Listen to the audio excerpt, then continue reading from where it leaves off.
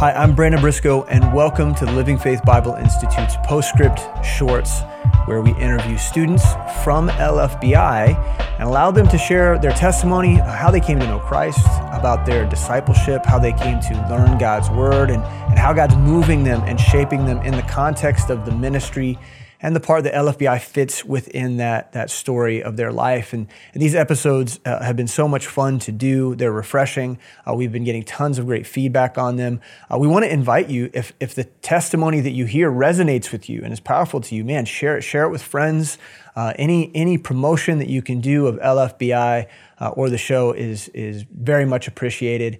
But today's episode is wonderful because the young man that I am interviewing serves with me in the college and young adult ministry here at Midtown Baptist Temple, and so we get a lot of time together, and we have a loving relationship, and I have the privilege of investing in him and training him to be the leader that God has made him to be. And so it's a wonderful thing, and I'm really looking forward to this interview. And so with that, I want to introduce you to David Muolo. David, welcome. Hi. Good to have you, man. Yeah, it's good to be here. This is going to be a lot of fun. So I've known you for maybe close to 5 years. Mm-hmm. Yeah, that sounds exactly right. Yeah. And God's done so much in your life in that time. Tell us a little bit about what you're doing in ministry. People want to hear, like, at this moment in time, what's your life look like? Give us that general idea of what's going on in your life and ministry. Okay, yeah. I was recently betrothed to the wonderful Connor Muolo. Yes. Formerly known as, the artist formerly known as Connor Stubblefield, for those who knew her before. She's amazing. Yes. So she's my wife, and then my mom and my dad are awesome. My mom actually goes here to Midtown Baptist Temple here where I go to church, and my brother, I have two younger brothers and older sister. I work as a software developer. That's pretty new for those who are interested in that kind of information. And then in terms of ministry, I disciple. I lead a Bible study, which is actually pretty new for me, and that's been a lot of fun, getting to know the guys and all that good stuff, and getting in God's Word. And then also I get to help lead worship sets. I serve in temple worship, which is basically it's like the worship team for the college and young adults class at Midtown Baptist Temple. Yeah. And so that's been a lot of fun. You and Connor are two of the busiest people in ministry, but you guys have such a high capacity. It's been great to watch you kind of figure that out, especially since you got married, readjust, and come into new leadership roles. And Connor is a doctor, and she is working on finalizing the details of that. She's practicing here in Kansas City, and you're kind of juggling a lot. There's a lot going on. Yes, I would say so. I think that part of what's cool is that Connor is a strong woman in the faith. Yeah. And so, and she has, I'd say, a much higher capacity than even I do. So not that I have a particularly high capacity in my own mind, but that's been really good. It makes for a much smoother ride than it could have been. Yeah, for sure. No, you guys paired well. I'm very thankful that you have one another. So your story is really interesting in terms of how you ended up where you're at now. Sure. It's got some twists and turns in it. And so maybe start with your childhood and walk us up to how God got you to a place of discipleship and training in the ministry and the mission. Yeah, this is always tough because I always want to share like my entire life story. Like I remember when I first saw the light, and then I was screaming. I'm just kidding. No, but seriously, like I was born in Montana, and we were actually there for ministry because my dad was helping with ministry there. We moved to Kansas City. My dad was a youth pastor at one of the larger churches in Kansas City, at a charismatic church, and we actually moved east about 25 minutes of Kansas City for a church plant. So I grew up Blue Springs, right? Blue Springs, yeah. I grew up most of my life over that way, and so the huge benefit of all of that, of course, is I'll put it this way: all of my immediate family has a testimony of salvation, and so I think that's been one of the most huge impacts. Practically, is just I grew up around the Word of God. I heard the Word of God at a young age. I received the gospel when I was basically like around the time of kindergarten. It's hard. My memory is pretty notoriously bad, but that was about when it happened, and so that kind of put me on a trajectory, obviously, of the work of sanctification beginning. I was a bit of a knucklehead, pretty ornery. A lot of people here might not know that, but like I like to just give the extreme examples to give people a picture. There's kind of the Jekyll and Hyde thing going on, the classic Jekyll and Hyde thing going on, where on one hand, I had a tender heart for God's word and for people, but on the other hand, I would also kick people in the shins, and I was Like also quite used to literally kick them in the shins. as a child. That's not I a would run metaphor. up to like people and kick them in the shins and run away. That reminds me of like a W.C. Fields skit or like something. You live the life of like a little rascal. Yeah. Sometimes I was Charlie. Sometimes I was Chaplin. Sometimes I was the carnal man. Sometimes I was the spiritual man. Man, so okay, kicking people in the shins, and then how did that continue to develop over time? Did it progress into? I would say it actually did sort of, yeah. So like in middle school, it's kind of a fun story just to tell, but it does have to do with my testimony. So, in middle school, I was kind of between two worlds. I was in the popular crowd, but I was also in the emo crowd. So I was in between those two worlds, and so, but wow, those are really like when you say popular crowd, you mean like the jocks or like kinda. I hung out with those people. I wasn't really like a jock, but I was with the jocks. Okay, I was amongst the jocks, as one might say. You were a greaser among the socials. Something like that. Okay. And so, but yeah, like I remember like specifically like there was a time I was kind of a jerk in middle school, honestly. And then there came a point, I remember a turning point in my life, I was going from 8th grade to freshman year, and I went to a party at a friend's house. I wasn't doing like wild partying or anything like that. That's not really part of my background, but I started to see some of the ways that their trajectories were heading, my friends, and the way they were behaving, and the kind of things that they were going to start to engage in. And I was like, I can't continue down this path. Like I can't keep hanging out with these people.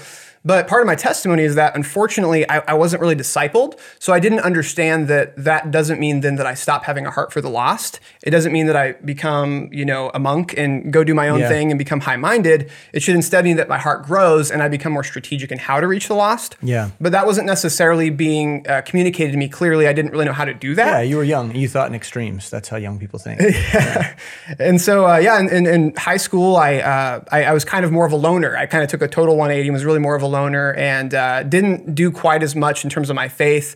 That being said, though, that heart for people, being evangelical, still kind of remained. And I remember a couple like highs, and like we'd go to like a youth retreat or something like that, and I'd come back jazzed, and I'd be like fasting and praying for souls, and I'd be carrying my Bible around at school and talking with people, and God used that. But again, I lacked discipleship, and so I didn't really know how to contextualize that. I didn't really know how to live it out consistently or biblically. I just knew that I had a heart. So one like funny quick story is I remember freaking my friend out who was genuinely interested in Christ with Leviticus, and just be like, "Yo, bro, check this out!" Like, and I knew that there was pictures there, but I didn't know how to articulate like how that connected to the gospel in a clear way. And I had a heart to learn that, but I didn't have someone, like the eunuch, like, how should I know except some man teach me? I didn't know how to communicate Leviticus to a lost person if I would ever even take that route, which I probably wouldn't today. That wouldn't be the strategy you use. That's not the strategy I'd use today. No. Out on the street. No. Yeah. So you were zealous, but it ebbed and flowed. I mean, at the point that I met you, you were kind of in a season where it was like you love the Lord and you were very curious about the Word of God and you were growing and learning, but it was very independent of the local church. And so tell us how you got to that point.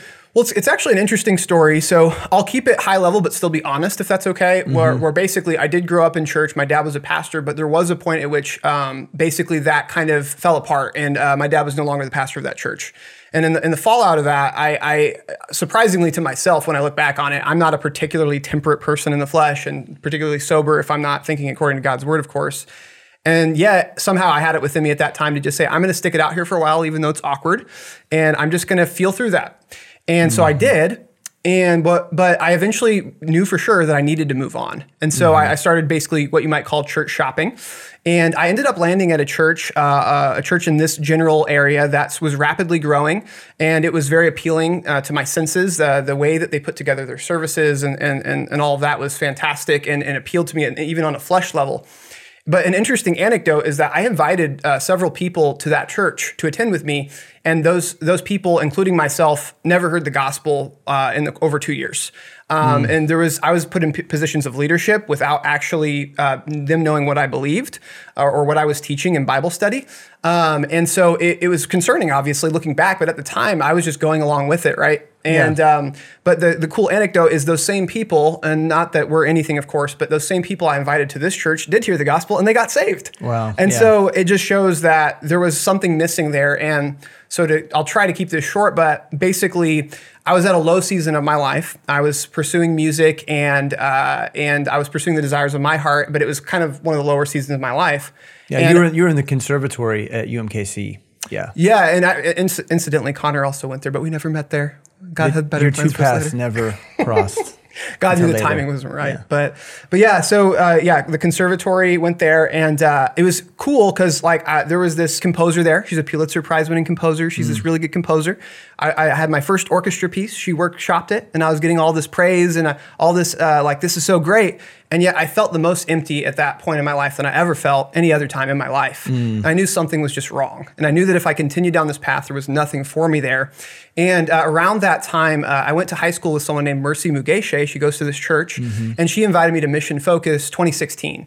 And my first thought was, well, what is that about again? Missions? Oh, well, I'm not a missionary, so I'm good. Thanks, though. That was kind of my attitude at the time.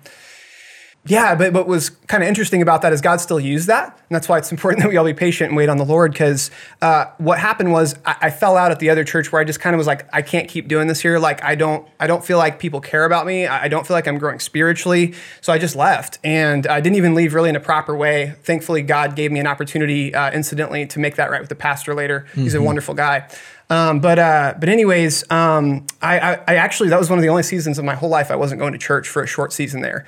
And just feeling alone. And I was like, I'll try that church out that my friend recommended. And so I went, and what I always tell people is it was like Mark chapter 1, Jesus is preaching, and the scribes, the Pharisees were astonished because he spoke with authority. And it was actually your preaching. You were preaching, I had been hearing the Bible my whole life, but I hadn't heard it taught with such simplicity or clarity and with such conviction that I knew it wasn't just, growing up charismatic. There's a lot of charisma, there's a lot of personality, and sometimes not a lot of substance. And so I knew that there was substance behind what you were saying and that you truly believed it. And it impacted me. And I had some apprehension about the culture and about the people and other things like that, but I couldn't deny what God was doing. And I heard the power of his word, and it impacted me.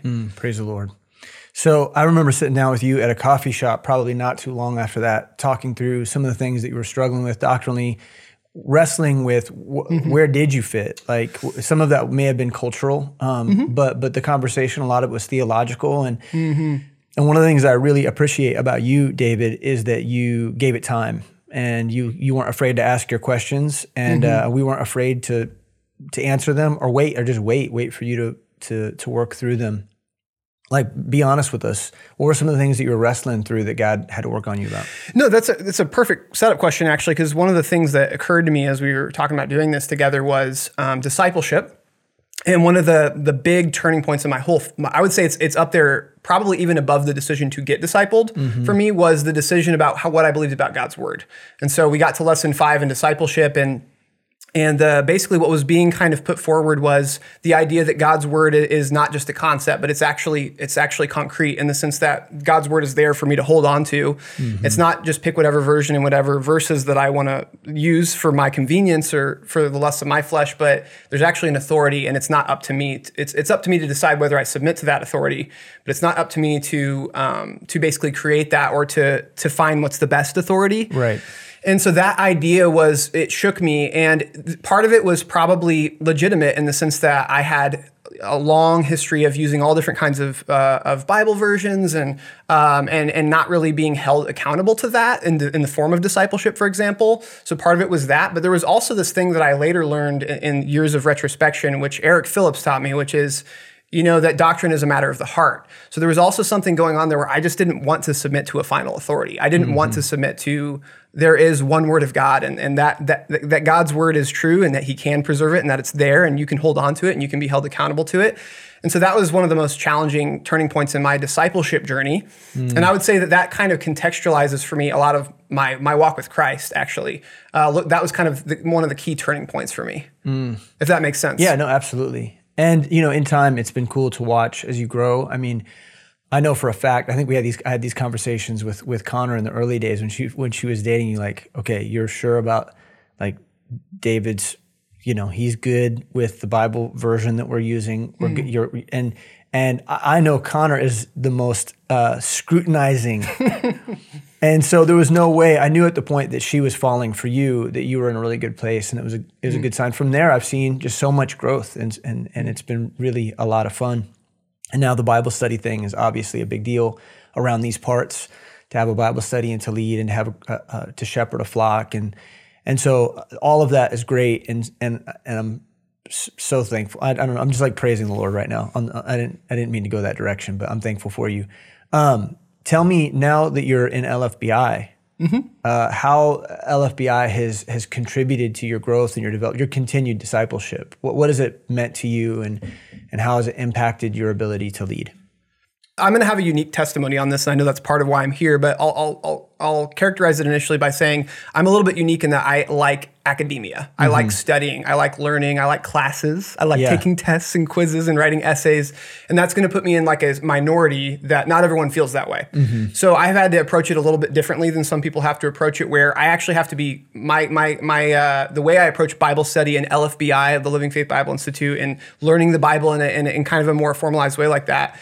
I have to approach it carefully, because in my flesh, I could just study my guts out and like not get anything out of it. Now, what's really cool about LFBI, of course, is, we have ministers who they're not just concerned with giving you information from scholars or what the latest, greatest is, but they're also looking just at what does God's word say, and how has this been lived out in my own ministry? How can I give you wisdom to live that out in your ministry? And so that's been really impactful. Part of it is just being measured and making sure I'm not taking on too much of that, and making sure that what I am intaking from LFBI is I try to be not overly formal about this, but I try to be strategic about which classes I'm taking and how they feed into the ministry God's giving me right now as they fit along with the journey that I'm taking in LFBI.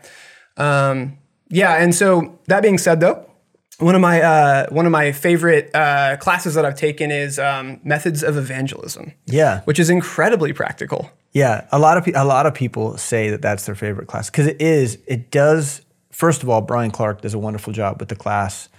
The content is very, very applicable and practical and immediate. And so it has had, for a lot of people, it's had a huge impact on their ministry almost immediately. So I'm not surprised that you said that. So tell me how you've seen it manifest itself in the context of your ministry and in your life. I took that class, and it really did impact me, because I kind of shared a little bit of this earlier, but I do have an evangelical bent, but it's not always a biblical bent. Like in my flesh, I don't know how to always evangelize in a way that's right and that pleases God and focuses on obedience and those kinds of things. And so that class was super impactful for me, because it taught me things about like being approachable. You want to be someone who's approachable and that people want to be able to talk with. And so you're not, it's not about getting the information out per se always. It's also about, actually connecting with people. Yeah. And some other things that were really good from that class, your testimony is a tool. It's not the gospel. So, including a testimony as a way to share the gospel. The gospel is according to the scriptures, and we have to share the word of God. It's the word of God that makes people born again, 1 Peter 1. And so that was great. And then also the overarching theme of the class was ask. And so it was basically you want to ask permission. So being polite with how you share the gospel, because I'm a zealous person. And so I want to make sure I'm not just shoving the gospel down people's throats, you know. And then there's the S standard for share the gospel. And so basically just sharing the gospel message of Christ died, buried, rose again according to the scriptures. He died for our sins, Romans road, all that kind of stuff. And then the K is keep this conversation going. And so, you don't want to give up on people. He shared a really cool testimony about this person who he just invested in forever, and it seemed like that person would never come around. And yet eventually God was working on that person's heart. And a theme was, we're interested in those who are interested. The key thing with that person was they retained their interest. And so even though it didn't seem that promising, they were like, well, yeah, sure, I'll keep listening to the Bible. Yeah, I'll keep hearing that out. And then eventually God used that. And that's, wow, like that's incredible. And I want to have that approach in evangelism. I don't want to give up on people that haven't given up on hearing the word of God. And so that class was great. Yeah, that's wonderful. And so now you're leading a group of Bible study guys to practice that on campus at UMKC. And whether that's confrontational or you're just encouraging them to build relationships, inviting people into Bible study with you guys that are lost, people who don't know Christ, that are just curious. Yeah. All of these are mechanisms and ways in which you guys are sharing the gospel, and that's a wonderful and exciting thing. I always ask, before we close the show, what is your favorite Postscript episode? Yeah, that's a tough one. So again, here's my bias in the flesh. I liked the one where Brian Clark, he talked about basically a summary of Romans, the book of Romans. Oh, yeah. Because that was kind of an impactful season in my life, and I was really meditating on that. But I'll say this is obviously a super hard thing to answer because I think that everyone's going to have their own favorites for their own reasons. But I always really liked Mark Trotter's episodes. I thought those were always great. I just loved I love hearing the stories about people's real experiences in ministry. That's super impactful. So getting to hear testimonies is always super powerful. Just to hear what God's done in people's lives and how he's grown them and used them in ministry. Yeah, for sure. Well, which is the reason I brought you on today, for that very reason. And so, David, thank you. Thank you for being my friend, and thank you for serving with me. It's a wonderful thing that we get to do together. So I love you, and thanks for being on the show. I love you too. Yeah, thanks for having me. And we want to thank you too for joining us. I mean, like I said before, people really enjoy hearing testimonies, and if David's testimony was impactful to you, man, praise the Lord. We want to encourage you, just like David, just like everybody needs to learn God's word, and you come to a crossroads in your life where you're like, you know what, I have to go deeper. And so LFBI is for that. It's for that purpose. And we want to come alongside you while you're serving in ministry at your local church and provide you with the opportunity to go deeper in God's word and grow in your ability to lead and minister, whether it be in the context of a Bible study, or maybe you're a worship leader, maybe you teach in a Sunday school class. We want to help equip you in God's word and prepare you for the work that God has ahead of you. And so with that, I just want to say, visit lfbi.org, learn about who we are. We love you. We're grateful for your time, and we can't wait to spend more time with you again next week for another episode of The Postscript. God bless.